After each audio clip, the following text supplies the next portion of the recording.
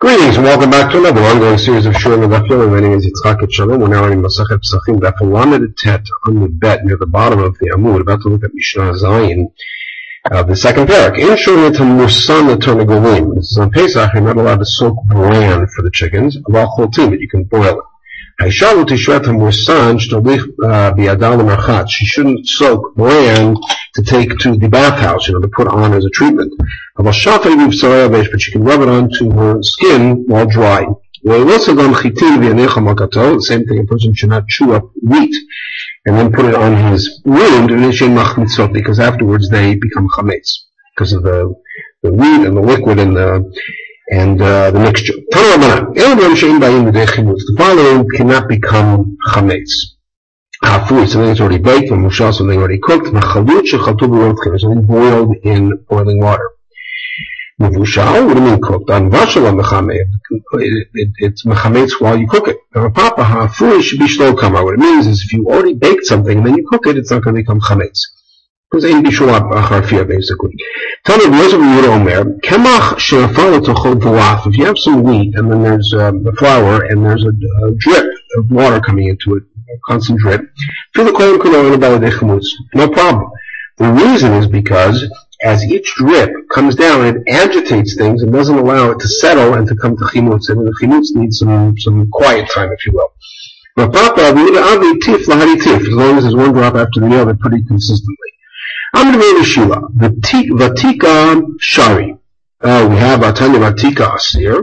We have a braita that says that this Vatika is Asur, and he says Vatika Shari.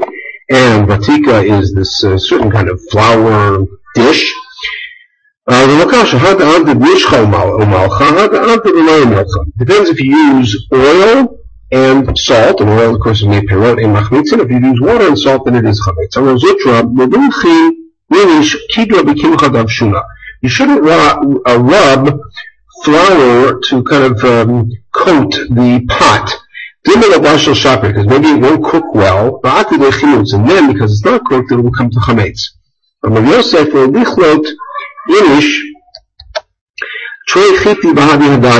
You shouldn't boil two wheats together. One will come and go into the other's spot, the crack of the other, and the water won't then get to it from all four sides. In other words, if it's not properly cooked, it may end up getting chametz. You shouldn't singe two cords together, because the water may come out of one and go into the other, and again cause chametz. So even one, then will come out of one side and go to the other side. The water that's inside a grain is not water, it's mepirot. Mepirot and melachmitzin, so there's really no concern even with multiples. Abai did back off also. As long as it's on its own thing, it's not mechametz. If you have a jug of this kind of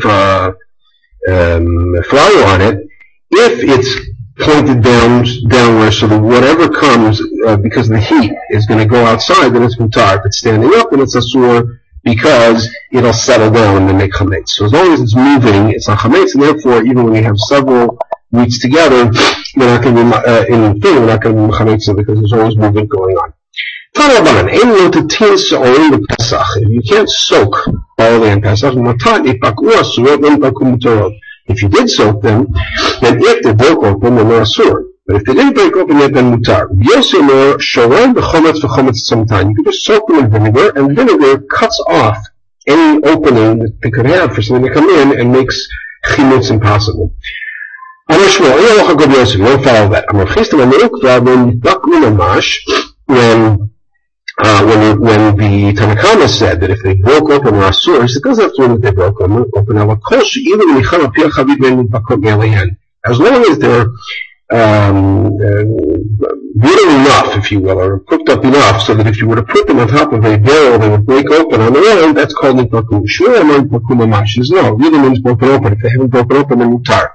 But Shmuel actually ruled that way in that particular place, and said as long as they didn't break open, then mutar, with some barley that was soaked on Pesach. A person who's very careful about his religiosity should not soak grain. What do you mean a special guy? Nobody's allowed to. So how can what it meant was that this person is very careful, will not even soak wheat, which is cracked. So somebody who listens to Rabbah is going to eat merely bread. To help all of these places they would soak it. Rabbah said you're not allowed to. But the Bible said you can't soak barley, but you can soak wheat. So what it meant was certainly you can't soak wheat because it has little cracks in it. I would remind there's places for water to get in. Or barley that's smooth, you might think it's okay. So kamash barley, even that you can't soak. But then you ever turned around and said you're certainly allowed to soak wheat. The writer says you can use fine grain and this very nice kind of bread is matzah, which you can't and you can't get that without soaking it first. So obviously we're allowed to soak wheat. The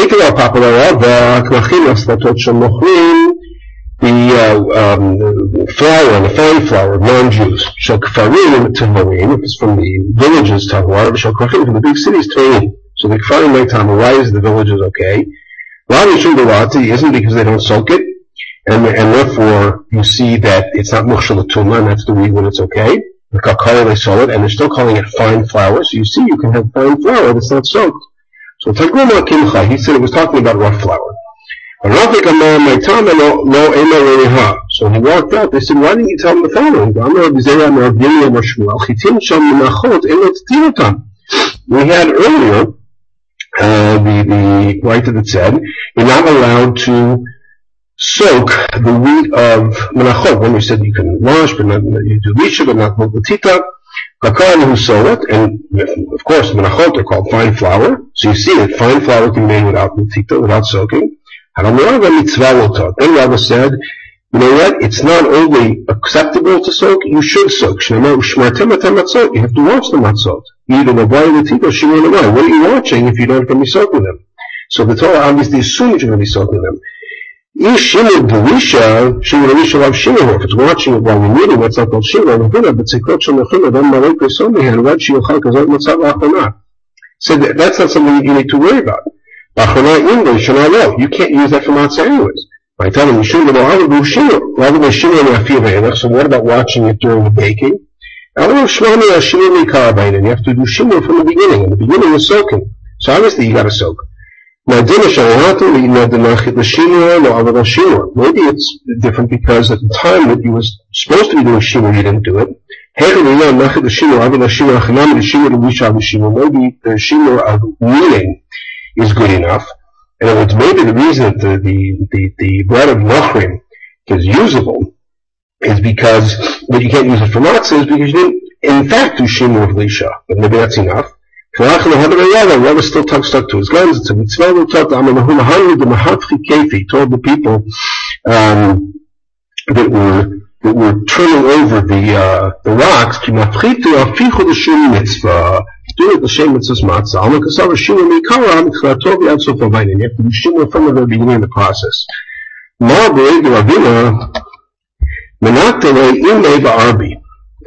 This is actually leads to the next story. But his mother would put the wheat at the very beginning of the harvest into a special basket and say this is l'shem matzah. So there was like a little boat that they had filled with wheat, and it drowned and it sunk in a river. Shoy Rava is really an offering. Rava said you could sell it to non-Jews. If you have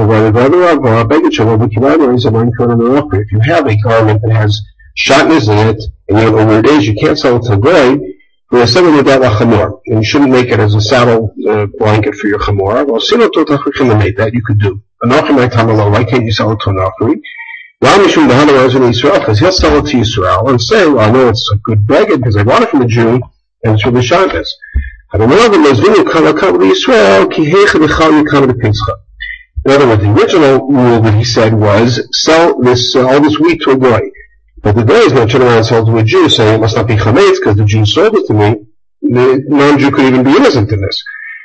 And there's a problem, so therefore he turned around and said, you're right, you should sell it to Jews and sell it a little bit at a time, so a little bit to each person, so therefore it will be done and finished before Pesach. You shouldn't rub the wheat on the k'dira, on the pot, but it says, if you want to do it, first put the flour, then put the vinegar. As the Yeshua says, you can do it in the order. So, Aman Yeshomim, who's that? Rabbi Chisda Rabbi Yehuda, he didn't know, we have the Mishnah in Shabbat. If you have a hot water pot that you take off with boil off the stove, boiling, when you take it to you can't put spices into them even off the fire. You can put it into a bowl and put the water in. You can put it into anything except something that has vinegar in it, which means the vinegar will kill that process. Now, not like Rabbi Yossi, why don't we follow Rabbi Yossi, sometime we had earlier Rabbi Yossi saying that if you put chometz into grains, it'll kill the possibility of rising. If you Rabbi Yossi, that's only if it's sitting there in front of us. They tell us, but no, but if you're mixing it in, the chometz might not be that strong, so therefore we have to say it's Rabbi Yehuda. We have the saying that we tell a Nazir to walk around the vineyard and not to go into the vineyard. In the same way, we said that either Kemach first or Chometz first is Asur because it's just too close to the Isur. Papi Charlie, the Buddhiki, the Verish Kaluta, the Nimcha Kedera B'Chasisi, according to the first version, where Papi, a student of Rava, allowed the cooks in the Verish Kaluta's house to rub this kind of flour onto the pots. Does anybody, Rava, chastise the student according to this? Is anybody going to allow such a thing in a place where there are slaves around or are careful? The